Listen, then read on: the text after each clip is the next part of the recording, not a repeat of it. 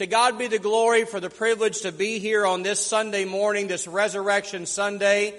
And many of you know all across the centuries that the leader of worship has stood on Easter Sunday morning and he has proclaimed he is risen, and the congregation would say he is risen indeed. Now Steve tried to steal my thunder, but I'm still going to do it. Are you ready? Here we go. He is risen.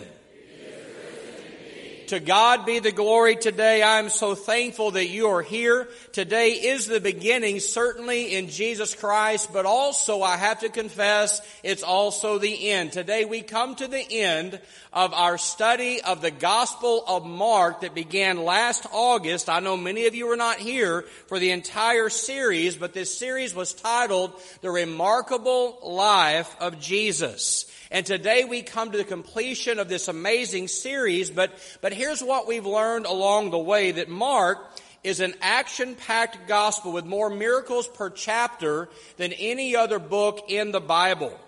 The Gospel of Mark was written to a Roman audience, and Romans loved action, and because of that, the most common used word in Mark is a little Greek word, euthus. The word euthus means quickly or immediately. It's used 40 times in 16 chapters because the action never stops. Jesus goes quickly here and he goes immediately there. And today we immediately and quickly come to the most important action in all of history. Today, obviously, we're talking about the resurrection of Jesus Christ. I want you to take your Bibles in hand with me and go to the very last chapter of the Gospel of Mark, Mark chapter 16. Mark chapter 16. Now, while you're turning there, I feel I need to do a little bit of explaining before we get into this, because when you arrive at Mark 16, you're going to notice after verse number 8, there's a little footnote or a little heading, if you will, that says that some of these verses don't appear in the earliest Greek manuscripts. And you probably read that and you say, what in the world is all that about? Well, I need to explain right quick so that we're all on the same page as we proceed. Here's what you need to know. There are over 5,600 Greek manuscripts of the New Testament. It is by far and without a doubt the most validated book in all of history, but as the text says, the earliest manuscripts don't have verse 9 and following. So how do we answer the question, are those verses supposed to be in your Bible? Well, I'm going to actually defer to one of the scholars, a hero in Baptist theology. His name is Dr. Herschel Hobbs, and I'm just going to quote him this morning. Here's what Dr. Hobbs said. He said, even if someone rejects this ending, they do not lose the basic teaching of Scripture that's contained in the latter part of Mark chapter 16. Because all of the teachings found there are always and connected to the other three Gospels and in the book of Acts. So the things we see in Mark 16, 9 and following, there are contained in other parts of the Bible. So we're going to preach them today. So with that, let's stand together as we honor the reading of God's Word. It's what we always do here at First Baptist, and we'll do it here on Easter Sunday. And let's read together Mark 16, 1 through 20. Here's how the Gospel of Mark offers it to us. When the Sabbath was over, Mary Magdalene, Mary the mother of James, and Salome bought spices so that they might go to anoint Jesus' body. Very early on the first day of the week, just after sunrise, they were on their way to the tomb, and they asked each other, "Who will roll the stone away from the entrance of the tomb?" But when they looked up, they saw that the stone, which was very large, had already been rolled away. As they entered the tomb, they saw a young man dressed in a white robe, sitting on the right side, and they were alarmed. "Don't be alarmed," he said. "You're looking for Jesus the Nazarene who was crucified. He is risen. He is not here. Come see the place where they laid him. But go now and tell his disciples and Peter, he is going ahead of you into Galilee, and there you will see him just as he told you." Trembling and bewildered, the women went out and fled from the tomb. They said nothing to anyone because they were afraid. Verse number 9. When Jesus rose early on the first day of the week, he appeared first to Mary Magdalene, out of whom he had driven 7 demons. She went and told those who had been with him and who were mourning and weeping. And when they heard that Jesus was alive and that she had seen him, they did not believe it. Afterward, Jesus appeared in a different form to 2 of them while they were walking in the country. These returned and reported it to the rest, but they did not believe them either. Later, Jesus appeared to the 11 as they were eating. He rebuked them for their lack of faith and their stubborn refusal to believe those who had seen him after he had risen. He said to them, "Go into all the world and preach the good news to all creation. Whoever believes and is baptized will be saved, but whoever does not believe will be condemned. And these signs will accompany those who believe. In my name they will drive out demons. They will speak in new tongues. They will pick up snakes with their hands." We'll talk more about this in a moment. "And they will drink deadly poison. It will not hurt them at all. They will place their hands on sick people and they will get well."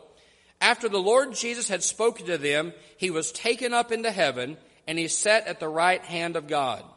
And then the disciples went out and they preached everywhere, and the Lord worked with them and confirmed his word by the signs that accompanied it. May God bless the reading of his word today. May we celebrate the resurrection. God bless you. You may be seated. Now, I would guess today that every single person in this room knew exactly what the pastor was going to be talking about. After all, it's Resurrection Sunday, right? We're going to be talking about the resurrection of Jesus Christ. And the title of the message today is this: He's alive. Do you believe him? Now, let me tell you kind of some behind-the-scenes stuff that happened in my office. I almost titled this message today, "Do you believe it?" But I recognize it's not something you believe. It's someone whom you believe in. You see, Jesus is our risen Savior. Salvation comes by believing in him. And so I changed it today. He's alive. Do you believe him? I want to ask you today, do you believe him? Do you believe that Jesus Christ is alive? This morning, we're going to do 3 things. We're going to hear the announcement of the angel. We're going to consider the unbelief of the disciples. And then we're going to hear Jesus give us our marching orders. So let's start off with the announcement of the angel. To get into this, I want to show some love to the women who went to the tomb. Now, let me just say this. Aren't these ladies amazing? Here they are, the only ones left. The only ones who haven't run. The only ones who are making their way to the tomb. The only ones who were going to anoint Jesus' body. And they went into the tomb and they discovered that the Christ was not there, but somebody else was. What's the Bible tell us? A young man dressed in white. In other words, an angel. And I love the fact that it tells us that they were afraid. How many of you walking into a tomb where you expect to find a dead man would have been afraid if you found a guy dressed in white? There is no doubt that most of us would have had the same reaction. And that man quickly comforts them, the angel does, by saying, "Don't be afraid. You're looking for Jesus, but he's not here. He is risen." Now, what I want us to focus on here is that the angel offers 2 sets of instructions. It's key for us to hear these on Easter Sunday because these are instructions also for us. Here's the first thing that he said in verse number 6. He said, "Come see." Now, the word "come" is implied. Come see the place where they laid him. So he invites them to come closer. He invites them to come and see the evidence. And all they find there are the burial clothes of Jesus. There's no body, and because of that evidence, they believed that Jesus was alive. Now, that's what I want us to do this morning. I want to invite you. I think God invites all of us to come and see the evidence. I want you to take your worship guide in hand. Hope everybody got one of these because it's very important for the message today. And I want you to go to the section titled "A Word from Our Pastor." And you're going to see in that section that I am offering us some evidence as to why we as a church believe that the resurrection is true. Let's walk through these together. Why do we believe he's alive? Well, first of all, because the tomb was empty. We believe that Christ was alive because no body has ever been produced. Nobody ever produced the corpse of Jesus the Christ. In addition to that, we believe because 500 people saw him with their own eyes after he resurrected. We also believe because of the transformation in these disciples. Now, we just talked about the fact that the women were the only ones left. What happened to all the men? Well, they ran in fear. The disciples all scattered like cockroaches when the light comes on, right? And yet those fearful disciples then transitioned because of the resurrection, and they were willing to die for what they knew to be true. Look at the next one. I love this one. Let's focus in on Thomas himself.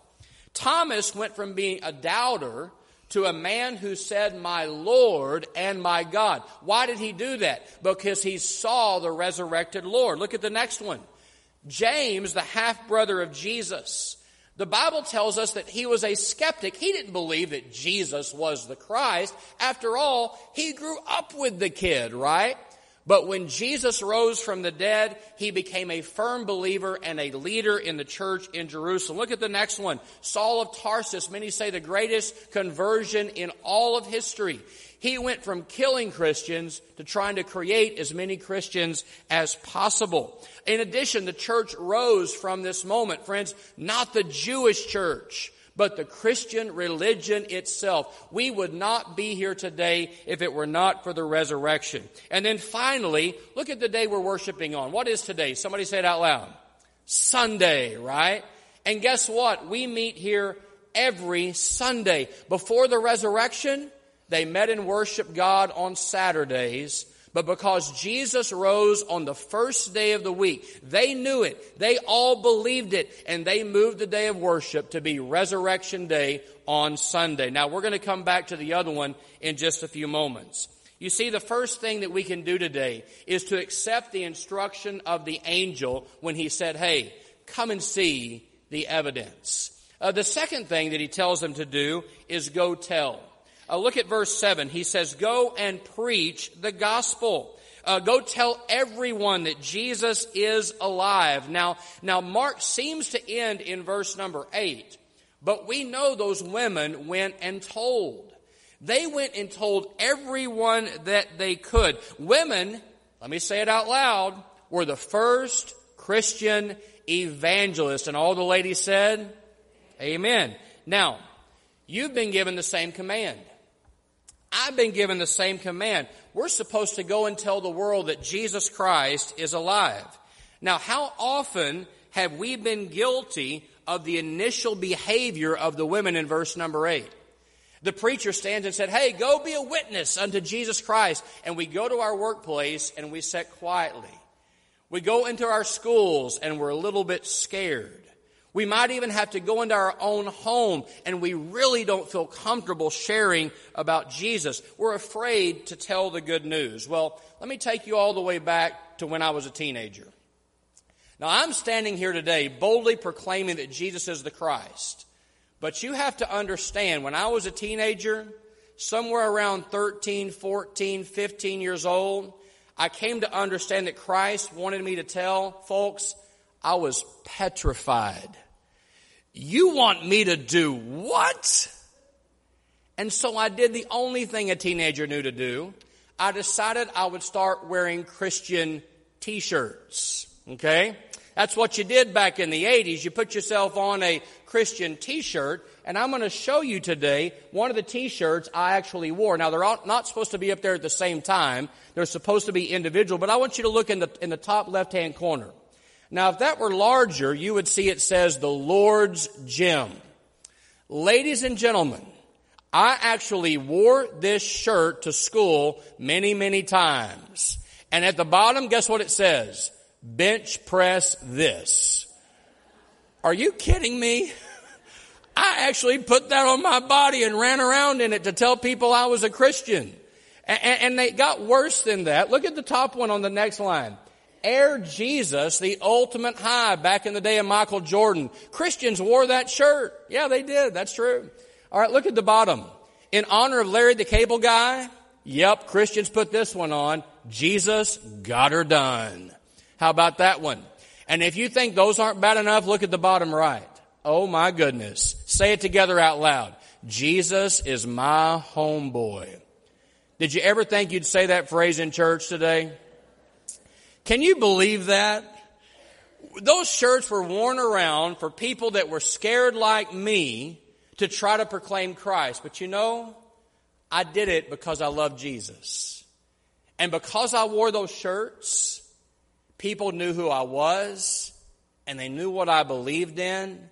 And because I wore that shirt, the Lord's Gym bench press this, I'll never forget a friend of mine came to me and he said, Danny, you're different, and I want to be like you. And I got to share Jesus with another 15-year-old that day. You see, the proclamation is go tell. It doesn't matter how we do it. We just have to do it. And if Jesus can honor and bless and use teenagers wearing t-shirts, then He can definitely use you. Just tell people naturally what the risen Lord has done in your life. If you want to tell somebody about Christ, say amen. Amen. So we start off today with this amazing announcement by the angel. But we move out from there to the second thing I want to discuss, and that's the fact that the disciples doubted the reports. So we know the women did go tell. They went on from verse 8. They did tell, specifically Mary Magdalene went and told, and the text tells us that the disciples refuted her.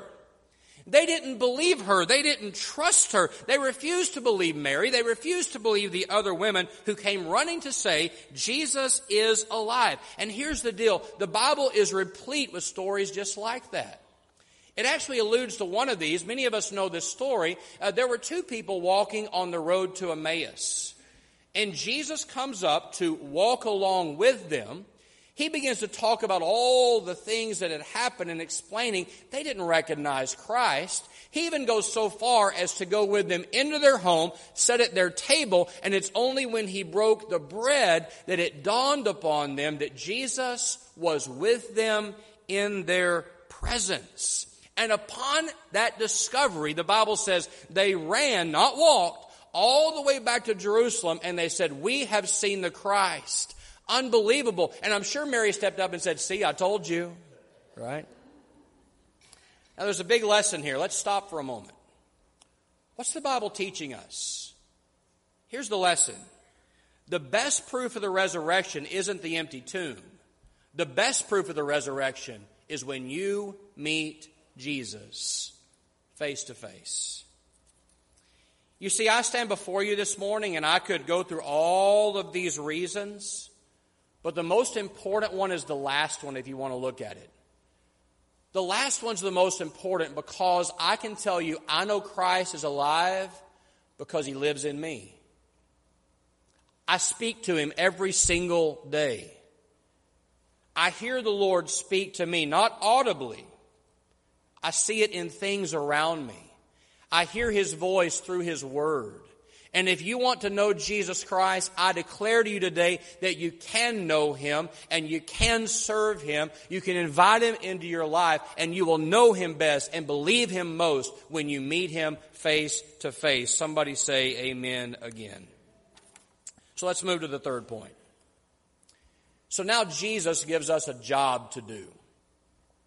And I think with this comes the most striking and important part of the end of Mark's gospel, because in the final words, he packs the Great Commission, he packs God's promise of protection and the ascension all together in one little wrap package, and he tells us 3 tasks to do. Here's the first thing that he says: tell everyone the good news about me. Let's go to verse number 15 in the text again, because it's been so long since we read it. I want to remind us of verse 15. He said, go into all the world and preach the good news to all creation. Now, I'm going to tell you something that you probably don't know, and I want it to encourage you this morning. that we are not seeing a spiritual awakening in North America. That's no surprise to us. We are viewing what we sometimes say, it seems like our nation is going to hell in a handbasket. It's very concerning for us. However, you need to know there is an amazing explosion of growth among Christians in the global church. There are now 2.3 billion Christians, twice as many as the number of Muslims in the world. Christianity is the fastest growing religion on planet Earth. There are over 400,000 missionaries right now taking the gospel to every people group on this planet. There are more Christians right now in China than any other nation. And at the current rate of growth, there will be more Christians in China than in the entire U.S. population by the year 2030. The largest church in the world is the Redeemed Christian Church of God in Nigeria. Friends, global missions is happening and it's being very successful. And I want that to encourage you today. But here's the deal. We must realize that we're not only going to the world, but the world is coming to us. Look at our open border, right? Look at what's happening in these United States. Each year, 2.2 million internationals visit the United States. Over 600,000 of those are university students. So here's the challenge. We can do worldwide missions right here at home, right here in Navarro County, right here in Corsicana. We must tell the world the good news of Jesus Christ. The second thing, the second instruction. He says, I will equip and empower you. Let me give you just a scenario. Let's imagine that you and I were about to travel across a desert, and we decided to go without filling up our gas tank. And the simple question is it going to work? Well, obviously not.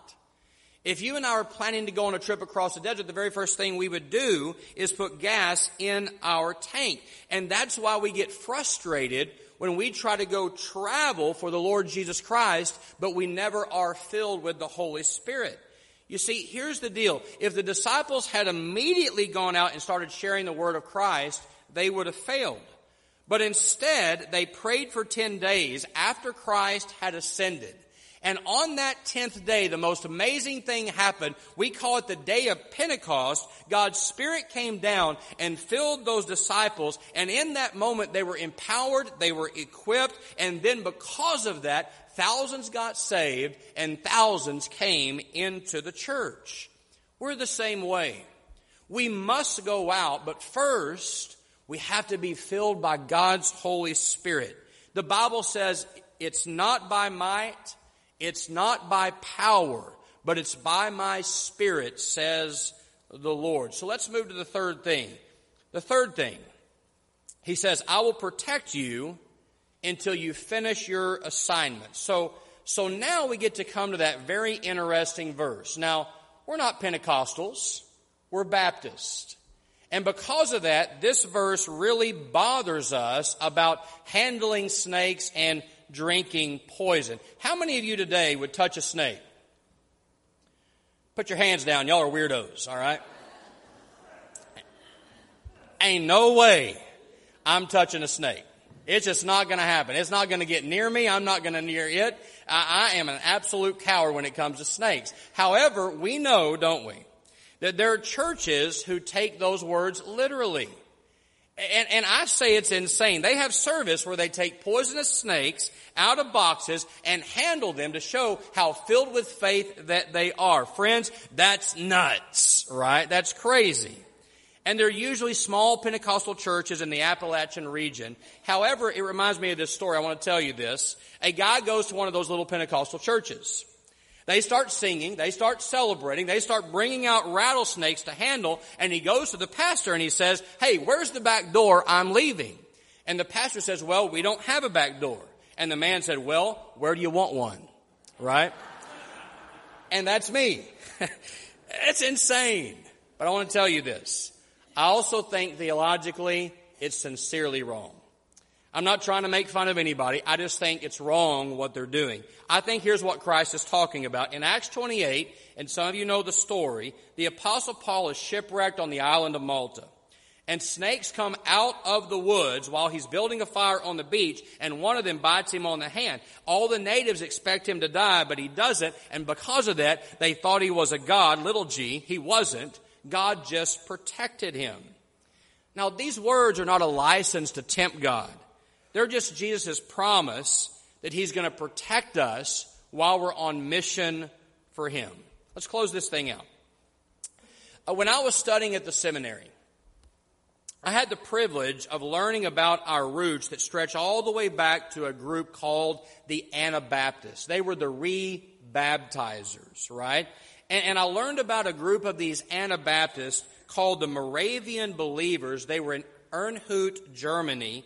And in the year 1727, it's a great story, they started a round-the-clock prayer meeting that lasted, somebody guess how long? An around-the-clock prayer meeting that lasted 100 years. Now, it may just have been one or two people praying at the hour, right? But the prayer meeting continued. And out of that 100-year prayer meeting rose this desire to send missionaries to the New World. And these were the very first missionaries that ever departed out of the continent of Europe. And many missionaries went to Jamaica to try to evangelize the slaves. Well, here's how they did it. The Moravians were so committed to the gospel that they willingly sold themselves into slavery in order to evangelize the slaves they would be with. And before those Moravians left Germany, the church would actually hold their funeral. Yes, while they were still alive. In other words, they were saying that they were willing to die for the gospel of Jesus Christ. Here's how I want to close. Folks, Jesus died for you. Would you be willing to die for him? But Jesus Christ lives for you. So would you be willing to live for him?